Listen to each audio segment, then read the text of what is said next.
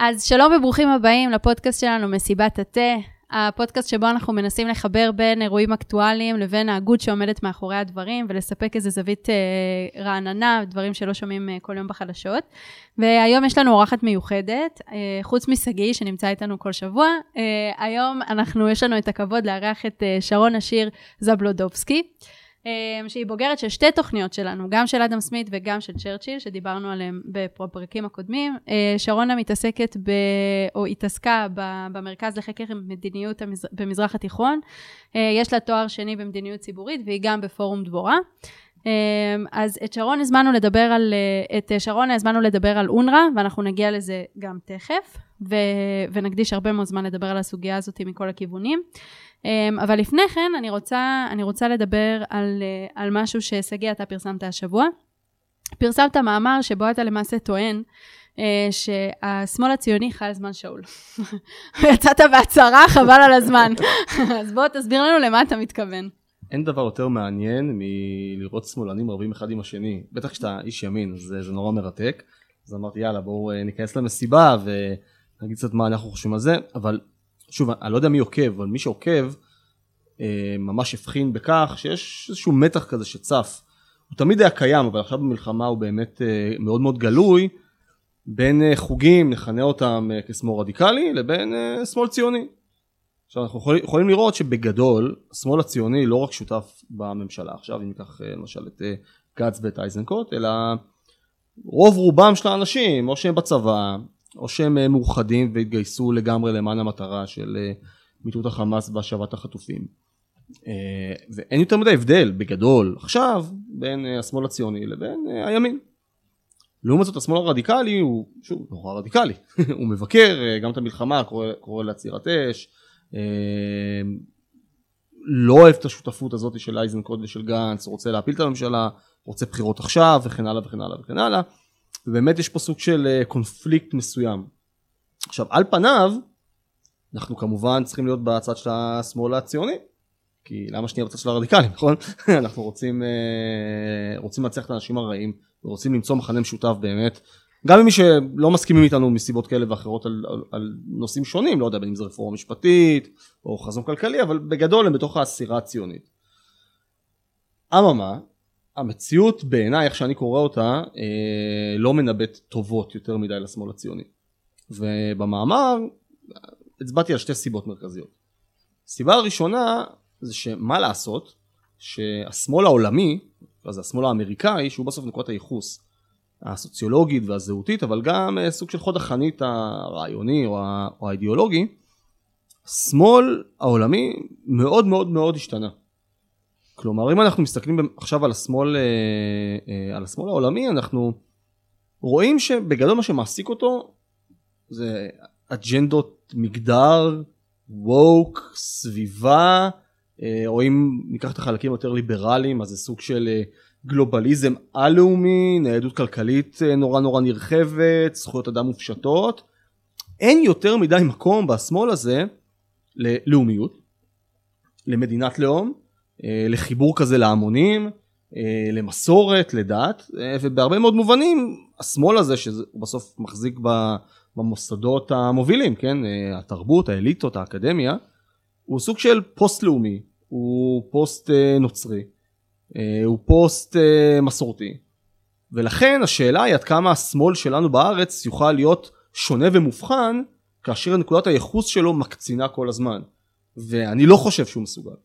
כלומר, בסוף אין באמת מקום לרעיון הציוני בתפיסה החדשה של השמאל העולמי. זה סוג של רעיון אנכרוניסטי, אתה לא באמת יכול להחזיק בו, אתה יכול תיאורטית ועקרונית, ויש אנשי שמאל שעושים בדיוק את זה, אבל זה מאוד מאוד קשה לאורך זמן לעשות את זה. אז זה מצד אחד. הסיבה השנייה שאני מאוד מאוד פסימי, זה כי בסוף אני חושב שהסחורה של השמאל הציוני, אין לה יותר מדי קונים, וזה נורא נורא התחדד אחרי השביעי באוקטובר. אז במישור המדיני, כל הנוסחאות האלה של שטחים תמורת שלום, או שטחים תמורת שקט, זה נגמר בשביעי לאוקטובר. ישראל לא תוותר בעתיד הנראה על העין, על גרגר של אדמה.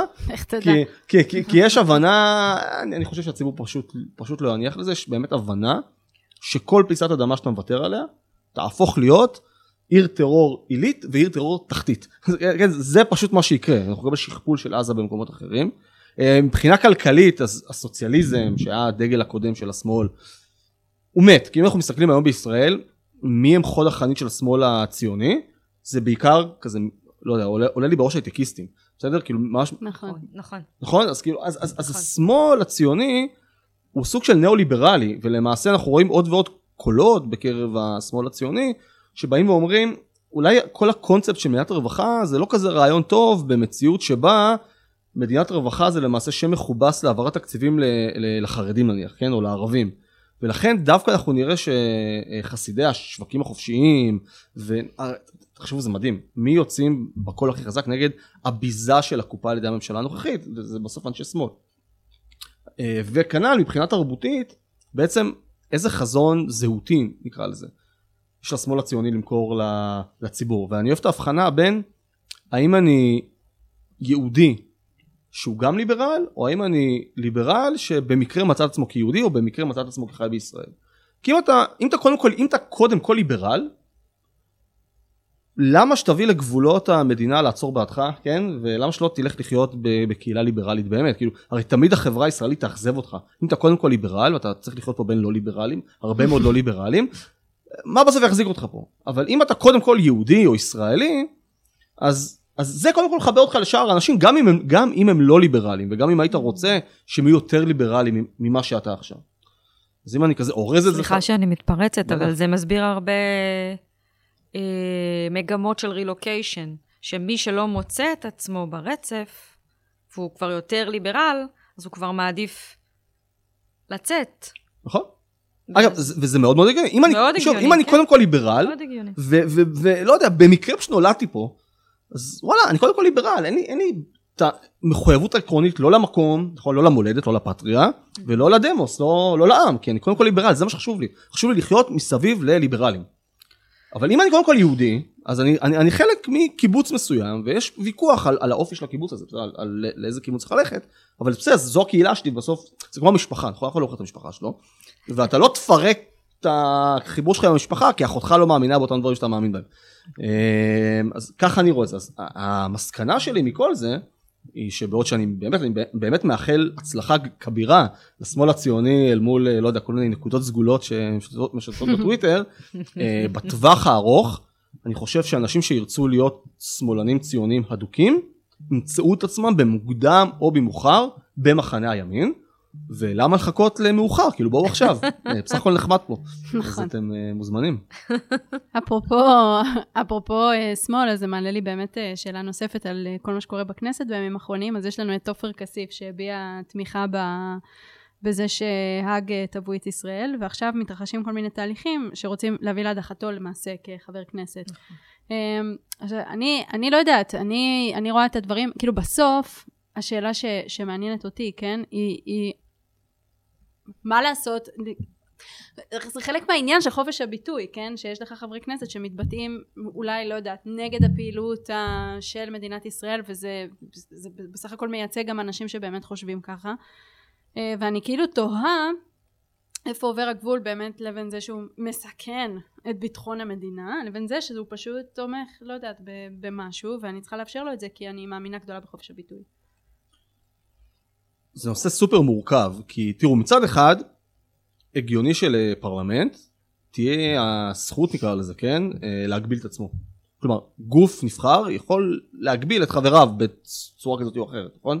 עכשיו אנחנו, זה די ברור לנו שגם נבחרי הציבור שלנו כפופים לחוק. הם נהנים, יש להם חסינות מסוימת, נכון? אבל בגדול, זה שאתה חבר כנסת זה לא מה שאתה יכול לאנוס מחר בבוקר. כלומר, אתה כפוף לחוק, אתה לא יכול סתם לחצות באורדון, אתה לא יכול שלא לשלם בקופה, אתה כפוף לאותו סט חוקים שזה. עכשיו, השאלה המרכזית היא בסוף אבל, האם אנחנו צריכים לאפשר לנבחרי ציבור את האפשרות להדיח את העמיתים שלהם למוסד.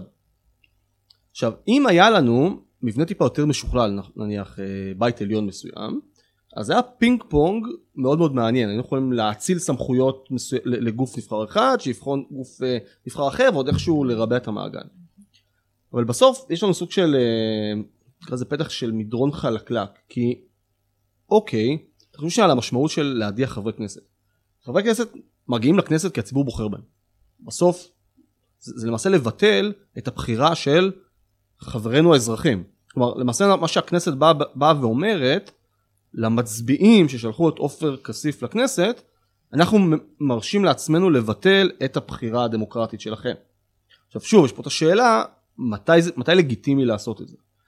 עכשיו, ההבחנה בחוק, למיטב הבנתי, היא בין, נקרא לזה speech ו-act. מה הכוונה? בין ביטוי שיכול להיות לגיטימי, כלומר אני יכול להתבטא בצורה חופשית ולהגיד אמירות שערורייתיות, לבין מעשים, כלומר לקחת חלק פעיל, יש פה שאלה מה זה חלק פעיל, כן, בנניח מאבק מזוין במדינת ישראל. כן. אז אני חושב שבמקרה של אופר כסיף, הטיעון הלא משכנע כל כך בעיניי, זה שהוא למעשה הצטרף לתביעה בהאג. ובכך הוא למעשה פעל, הוא לא רק התבטא ואמר, אני נגד ישראל, או בעד להטיל עליה חרם, או whatever, אלא אני לוקח חלק פעיל מסוים במעשים נגדה. יש הרבה מה להגיד על ההבחנה הזאת, ועד כמה היא חדה או לא. אני רק אצביע על זה קודם כל, אני לא בטוח שזה חכם לעשות את זה. כלומר, להוציא אותו? כן, עודד פורר הוא זה שהניע את המהלך. אני לא בטוח שהוא גם חשב, אבל נניח איך זה יתקבל, אני לא אומר שצריך לחשב בזה ב100%, אבל איך זה יתקבל בעולם, שבזמן מלחמה, הכנסת מדיחה החוצה חברי כנסת שהם נורא אנטי-מלחמתיים. לא, הוא לא רק אנטי-מלחמתי, רגע, סליחה.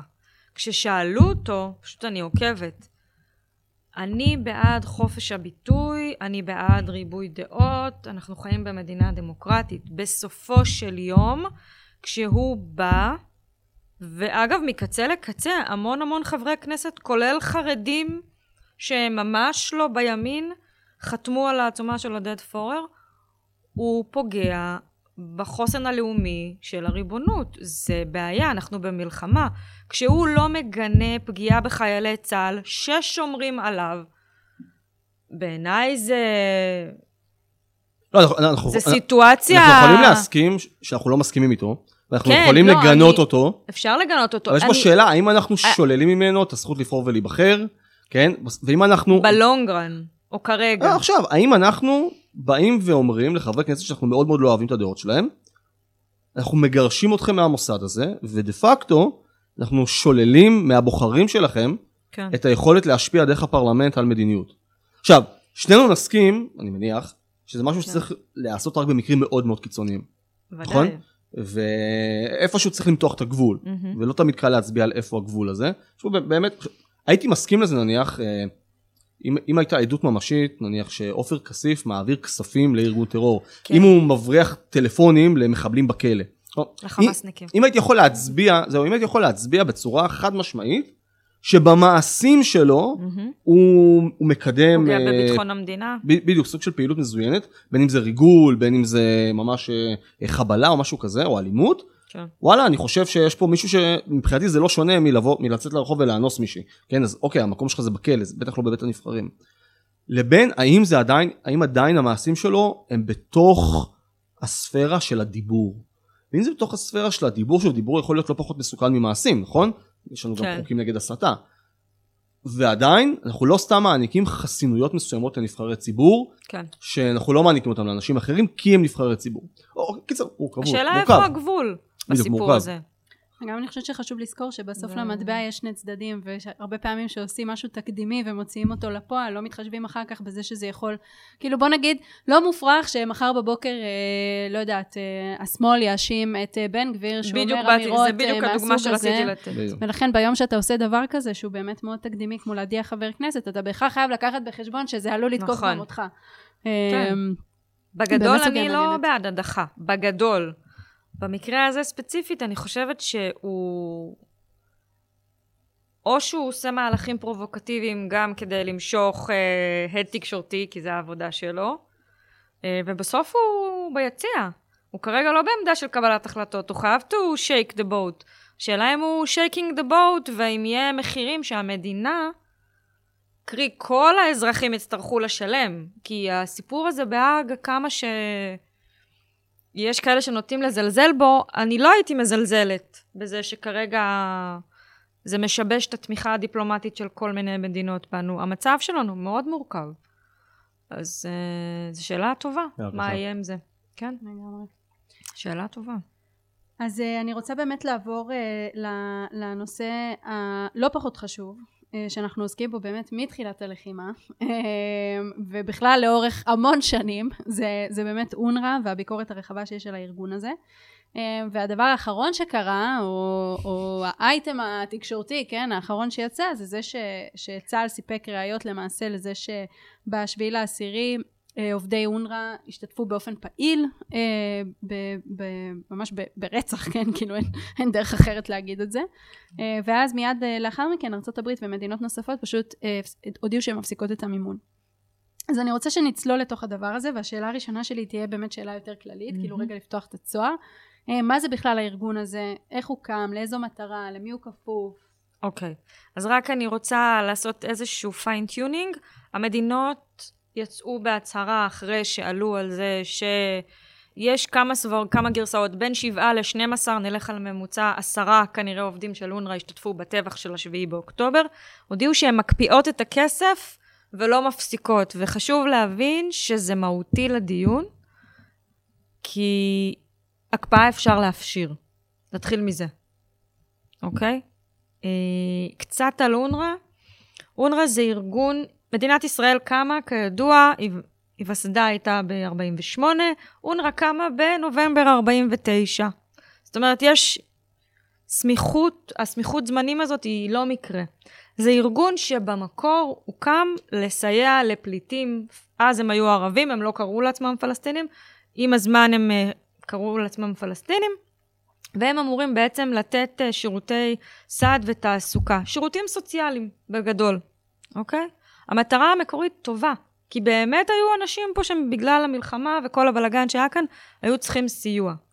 אבל ברבות השנים, הארגון הזה מאוד התעצם, מכמה סיבות. הארגון הזה הוא בעצם הארגון היחיד שמטפל בקבוצת פליטים שקוראים לה פלסטינים. לאום יש ארגון שנקרא UNHCR. UNHCR זה ארגון שמטפל בכל הפליטים בעולם, למעט קבוצת האוכלוסייה של הפלסטינים. הפלסטינים הם הקבוצה היחידה שנאחזים במעמד פליט. לא ברור לי איך המהלך הזה של הורשת פליטות עבר, אבל הם הקבוצה היחידה שבגידול אוכלוסין, שזה לא הגיוני מבחינת פליט, כי אתה לא יכול להיות פליט forever, ונוצר מצב שעכשיו כבר יש דור רביעי חמישי של אנשים שהם פליטים. כי מבחינתם, האירוע של מדינת ישראל הוא זמני, והם מורשים את הפליטות, משמרים את הנושא של זכות השיבה. עכשיו, יש דיסוננס עצום בין מה שהארגון אומר, ומחויב בכתב למה שהוא יעשה, למה שקורה בפועל. עכשיו, רוב המפעל, נקרא לזה של אונר, שחשוב להגיד, מקבל רק תרומות של כמיליארד דולר בשנה, ברובו מזומן, מהמדינות שתורמות לו. כל אחד מוזמן להיכנס לאתר של אונר, לראות יש כל שנה צ'ארט כזה, טבלה, איזה מדינות תורמות. מדינה שתורמת הכי הרבה כסף זה ארצות הברית, איחוד אירופי, גרמניה, ועכשיו נכנסו בשנים האחרונות עוד כמה מדינות ערביות. עכשיו, מה שקורה, הארגון אומר על הנייר, אני אמור לטפל ברווחה. בפועל, כ-60%, 58% מהכסף, עובר למימון של חינוך. עכשיו, כמו שאנחנו מגלים עם הזמן, החינוך הוא יותר מגמתי, אינדוקטרינציה, שזה אומר שהתכנים, במקום שאני עבדתי בו, וגם בעוד מספר מכוני מחקר, כל הזמן רואים הסלמה בנושא של ההסתה.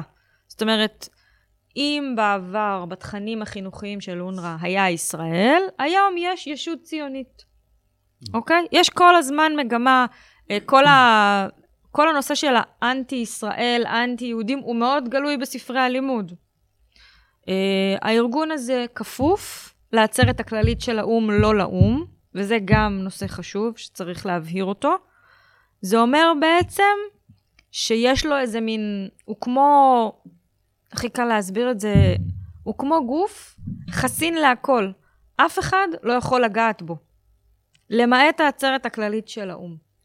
עכשיו, כוכבית, חשוב להגיד, האום הוא ארגון שלא כל כך אוהד את ישראל, וגם לא מזמן הוא מינה את הנציג האיראני להיות יו"ר הפורום החברתי לזכויות אדם, אז אתם מבינים שקוראים שם דברים מעניינים.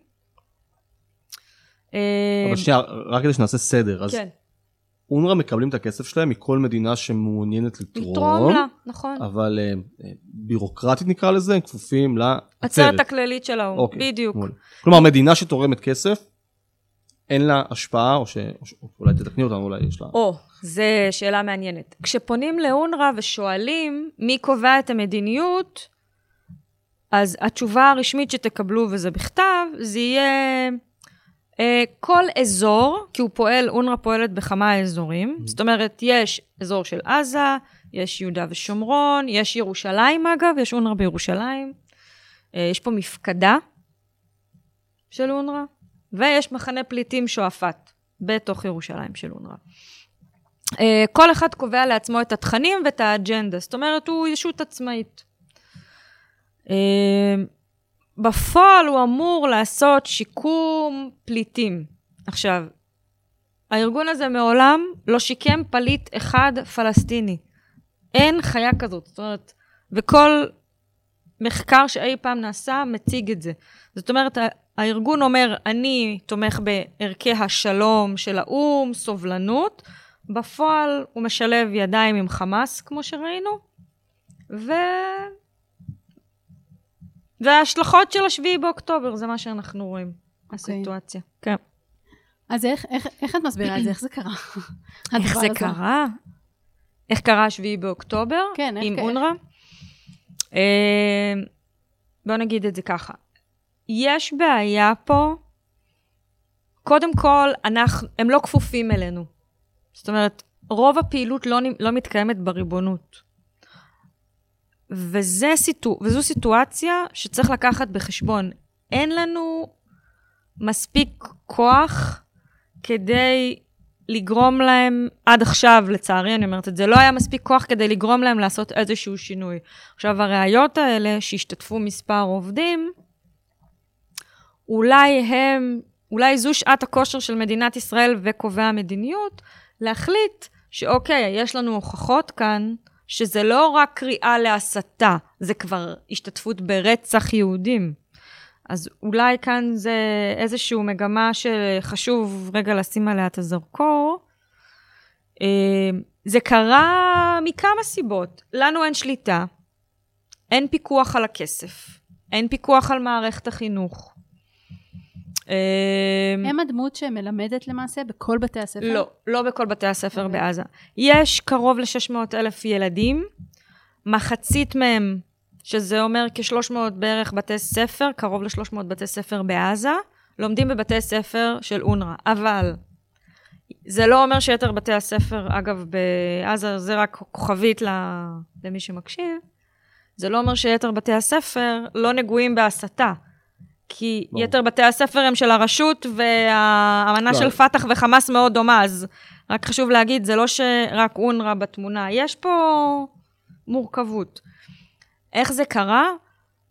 לאורך השנים יש הסלמה. יש הסלמה כי נכנס יותר כסף. תחשבי שמי שנולד שם, הוא נולד כבר ל-DNA של שנאה. זאת אומרת, גם אם אתה נולד הבן אדם, נגיד את זה הכי נורמלי, אין לך סיכוי לצאת מזה, כי יש לך אינדוקטרינציה מגיל 0, כשכל המערכת היא מפמפמת לך את זה, שאתה צריך לממש זכות שיבה באופן אלים, שמדינת ישראל זה בכלל לא קיים, וזה כבר דור שלם שהוא כבר בתוך ההסלמה של ההסתה. חשוב להגיד אני אומרת את זה בצער, אותי זה לא הפתיע מה שקרה ב7 באוקטובר. כי ילדים שכבר שנים הולכים כל קיץ באוגוסט, יש קייטנות נשק חי. ויש תיעוד של זה. זה לא משהו כשאתה מטמיע את זה לילד, זה לא משהו שהולך להיעלם. מה מדינת ישראל עשתה מול הארגון הזה לאורך השנים? אולי עכשיו נחשפנו לקיצוניות של האירועים, אבל מה... כן. חשוב להגיד שלא כל עובדי אונר"א בעזה הם חמאס, מרביתם הם עובדי חמאס, אבל גם חשוב להגיד שהם לא מהאום. זאת אומרת, זה עובדים מקומיים, זאת אומרת, הם עזתים שפשוט עובדים באונר"א, ויש הרבה כסף, וזה גם עניין כלכלי הסיפור הזה. עכשיו, מבחינת המדינה, בשנים שאני עבדתי במרכז, אני יודעת שיש מאוד בעיה עם כל הנושא של איפה אתה מפעיל מנופי לחץ. כי בסוף, אתה יכול לפנות למדינות שגם יש לנו יחסים דיפלומטיים איתם, ולבקש שהם יעשו איזשהו מהלך של פיקוח, איזשהו מהלך של, נקרא לזה יותר כניסה לקרביים. אבל אנחנו לא יכולים להתערב להם בקבלת החלטות. שוב, זה לא קורה בתוך המדינה. אתה יכול להפעיל מנופי לחץ. כנראה מכל מיני סיבות, שאני לא בקיאה בכולם, המנופי לחץ כנראה לא היו מספיק חזקים, בין אם בגלל חוסר מודעות, וגם אני חושבת אני מניחה, אני לא נמצאת בעמדת קבלת החלטות ביטחונית, אבל שהאיום של איראן בסדר עדיפויות ביטחוני הוא הרבה יותר חזק, ואולי פה קצת הייתה שגיאה. פה זה חלק מהקונספציה, שחמאס זה ארגון טרור, זה על יד, אבל צריך להגיד, חמאס זה ארגון טרור ממוסד. זה ארגון טרור שאתה צריך להתקבל אליו. זה לא, היי, תנועת נוער, קמתי בבוקר. יש לו זרוע צבאית, מדינית, חינוך. אז אולי פה קצת הייתה שגיאה בקונספציה הביטחונית של מי שקיבל את ההחלטות. כל עוד עד עכשיו לא היו גם הוכחות כאילו תמיד היה call to action, אבל לא היה action. ועכשיו הגענו למצב שכן, אנשים איבדו את החיים שלהם בגלל זה. אבל אני חייבת, לא רוצה להיות משביתת שמחות. ההקפאה שכולם כרגע, כל התקשורת עטה עליה, של הכסף, אני חושבת שמה שיקרה זה שאונר"א תפעיל את מכונת יח"צ המשומנת שיש לה, והיא תלך על אסטרטגיה של לא כל העובדים השתתפו, לא כולם כאלה. כבר ראינו את זה, כלומר, כן, אני כבר רואה לאן זה הולך. כולל חברי קונגרס האמריקאים שבאים ואומרים, כי זה קונספציה. אי אפשר לבצע גם ענישה קולקטיבית, ואין תחליף, וזה תפוחים רקובים, וכן הלאה. כן, ויש קריאות, יש כרגע קריאות של סגירת הארגון, פשוט זה לא ריאלי. הארגון הזה לא הולך להיסגר, זאת אומרת, אני כן מסכימה שצריך, אבל דה פקטור זה לא יכול לקרות. למה? כי אף אחד לא יכול לאלץ את העצרת הכללית, בואו לפרק אותם. יש פה גם, צריך להבין, זה מנגנון, אונר"א זה בסוף קלף פוליטי, לשמר את הנושא של הפליטות. מה שאפשר היה לעשות, אם באמת היו רוצים לעשות שיקום פליטים, זה לחבר אותם עם נציבות הפליטים העולמית, עם UNHCR, אבל מה אז היה קורה? הם היו מאבדים את מעמד הפליט. כן, לא היה כאילו כל כך הרבה פלסטינים בעצם. כן, כאילו זה האוכלוסיית פליטים היחידה שהיא בגידול, מ-700,000 ל-6 מיליון. זה... כאילו למעשה הלאומיות הפלסטינית היא קשורה קשר הדוק בפליטות שלהם. כן, בדיוק. זאת אומרת, מבחינתם זה... הם גרים גם, כל השימור של נושא של הפליטות, זה כשהם קוראים לזה גם מחנות פליטים. הרי בסוף היה אפשר לייצר יישובי קבע, אבל כי לארגון יש הרבה מאוד כסף. אז גם חמאס בתמונה, וגם אונר"א, העובדים עצמם, ויש פה איזשהו מנגנון שהוא משמר את זה. אני אגב רואה את זה מאוד בחומרה. בתור אישה, אני חושבת שמה שקורה פה, זה מחדל הומניטרי. הארגון הזה שולח ילדים להתאבד ולפגוע באנשים אחרים. זה מה שהוא עושה בהומניטרי. וזה נראה לי פשוט הזיה שהאום תומך בסיטואציה הזאת. אני חושב שאנחנו פחות מופתעים מהאום בשלב הזה, אלא יותר המומי, לא, אני אישית המום מאוזלת היד של ממשלות ישראל לדורותיהן, בטח אבל אם ניקח נניח את העשור האחרון, כלומר, מה ממשלת ישראל עושה, עם לא מעט ידידות בעולם, בעיקר האמריקאים, כדי באמת לשים סוף למה בסוף מדובר פה בסוג של תעשייה, כן? מקור לכסף, לג'ובים, להשפעה פוליטית, וגם כמובן כלי מגויס למאבק, כן? נכון. אז מה בעצם ישראל עשתה כל השנים האלה? זה פשוט לא ברור. אני חושבת שישראל הייתה יותר עסוקה, בסוגיות ביטחוניות יש המון רמות סיכון. אני לא חושבת שאף אחד חזה, שההתעצמות של חמאס בתוך הארגון, והשילוב ידיים ביניהם יהיה כזה חזק. זה דעתי, זה מה שאני חושבת. אני חושבת שהייתה היה יותר פחד מחיזבאללה בצפון, מנסראללה, שהוא מבחינת כמות הנשק שיש לו, זה בכלל לא מידתי לעומת מה שיש לחמאס, והוא מקבל את הגיבוי שלו מאיראן. בסוף, אני חושבת שצריך כרגע ללכת לכמה מהלכים. אני חושבת שקודם כל, בגלל ההוכחה, וגם אם זה היה 2 מהעובדים, קודם כל צריך להוציא את המפקדה של אונר לאלתר מתוך ירושלים, בגלל שהוכח קשר לטרור. כי בוא נגיד ככה, אם הם מחוברים לחמאס, זה אומר שיש לנו ארגון טרור פה בחצר האחורית, שבעיניי זה לא לגיטימי שום ריבונות לא הייתה מסכימה לזה. 2, לפתור את מחנה פליטים שועפאט, שהוא גם נמצא בתוך ירושלים, במזרח ירושלים. זה שתי סוגיות שמיידית המדינה בעיניי צריכה לאחוז בשתי ידיים ולפתור.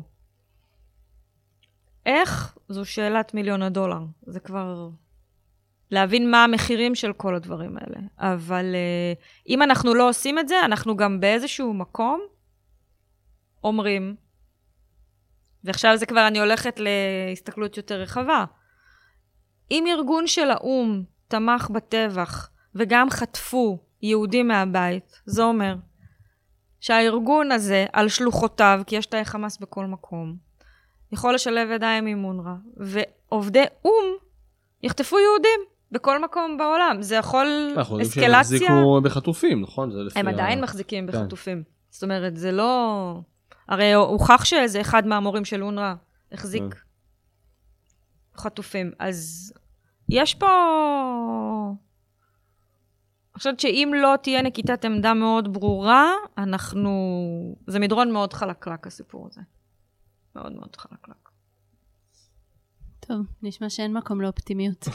לא, יש. כן? האם יש מקום לאופטימיות? תמיד יש מקום לאופטימיות. השאלה מה עושים כרגע. אני חושבת שכרגע האופטימיות שיש לנו לגיטימציה לפעול. אני חושבת שעד עכשיו, עד 7 באוקטובר, אונר היה באיזשהו כסות של אנחנו ארגון אומי, אנחנו וודסטוק, והכל מדהים, ואנחנו נסייע, והכל. ועכשיו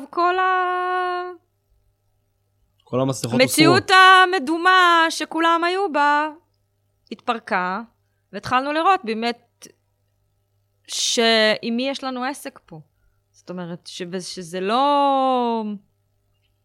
זה לא איזה גחמה של רגע, זה מנגנון שעובד. זה מנגנון שעובד.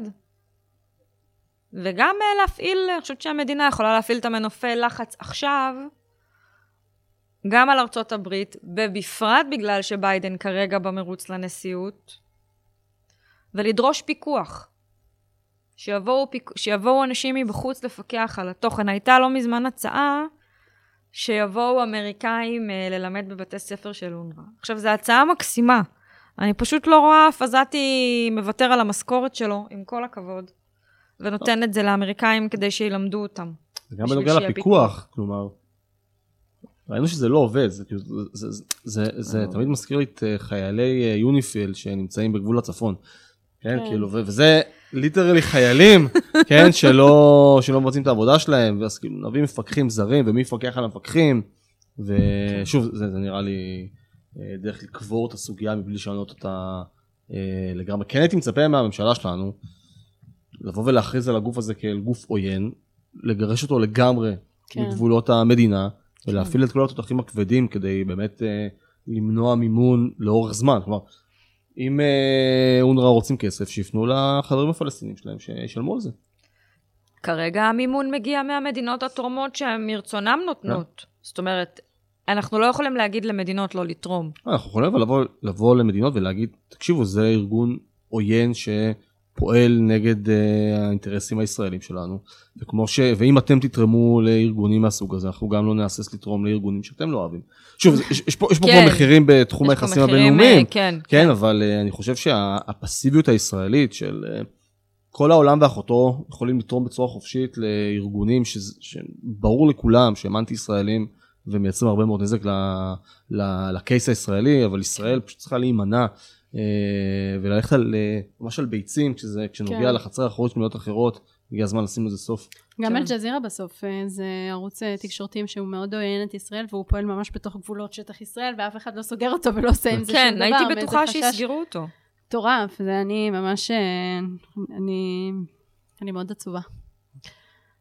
בסדר, טוב, אבל אני כן, זה ללא ספק איזושהי נקודה שבה, כמו שאמרת באמת, שאם לא עכשיו הם הייתה, כן? כאילו עכשיו זו שעת הכושר לעשות משהו, ולכן גם היה לנו חשוב לדבר על זה, וכן להביא את הזווית שלך, כי בסופו של יום באמת יש פה משהו שאנחנו לא מרבים להתעסק איתו ביום יום, אנחנו מדברים על אונר"א כאילו כאיזה כוכבית, כאילו זה עוד משהו שישראל צריכה להתעסק איתו, אבל בסוף מה שעולה מהדברים שלך, זה שיש כאן גוף שהוא ממש, הוא מהווה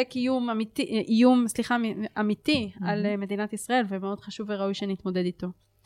ובנימה אופטימית זו, אני רוצה להודות לך שהגעת. תודה לכם. ולהודות לכם שהזנתם לנו. וזהו, ניפגש בפרקים הבאים. מעולה, תודה. תודה.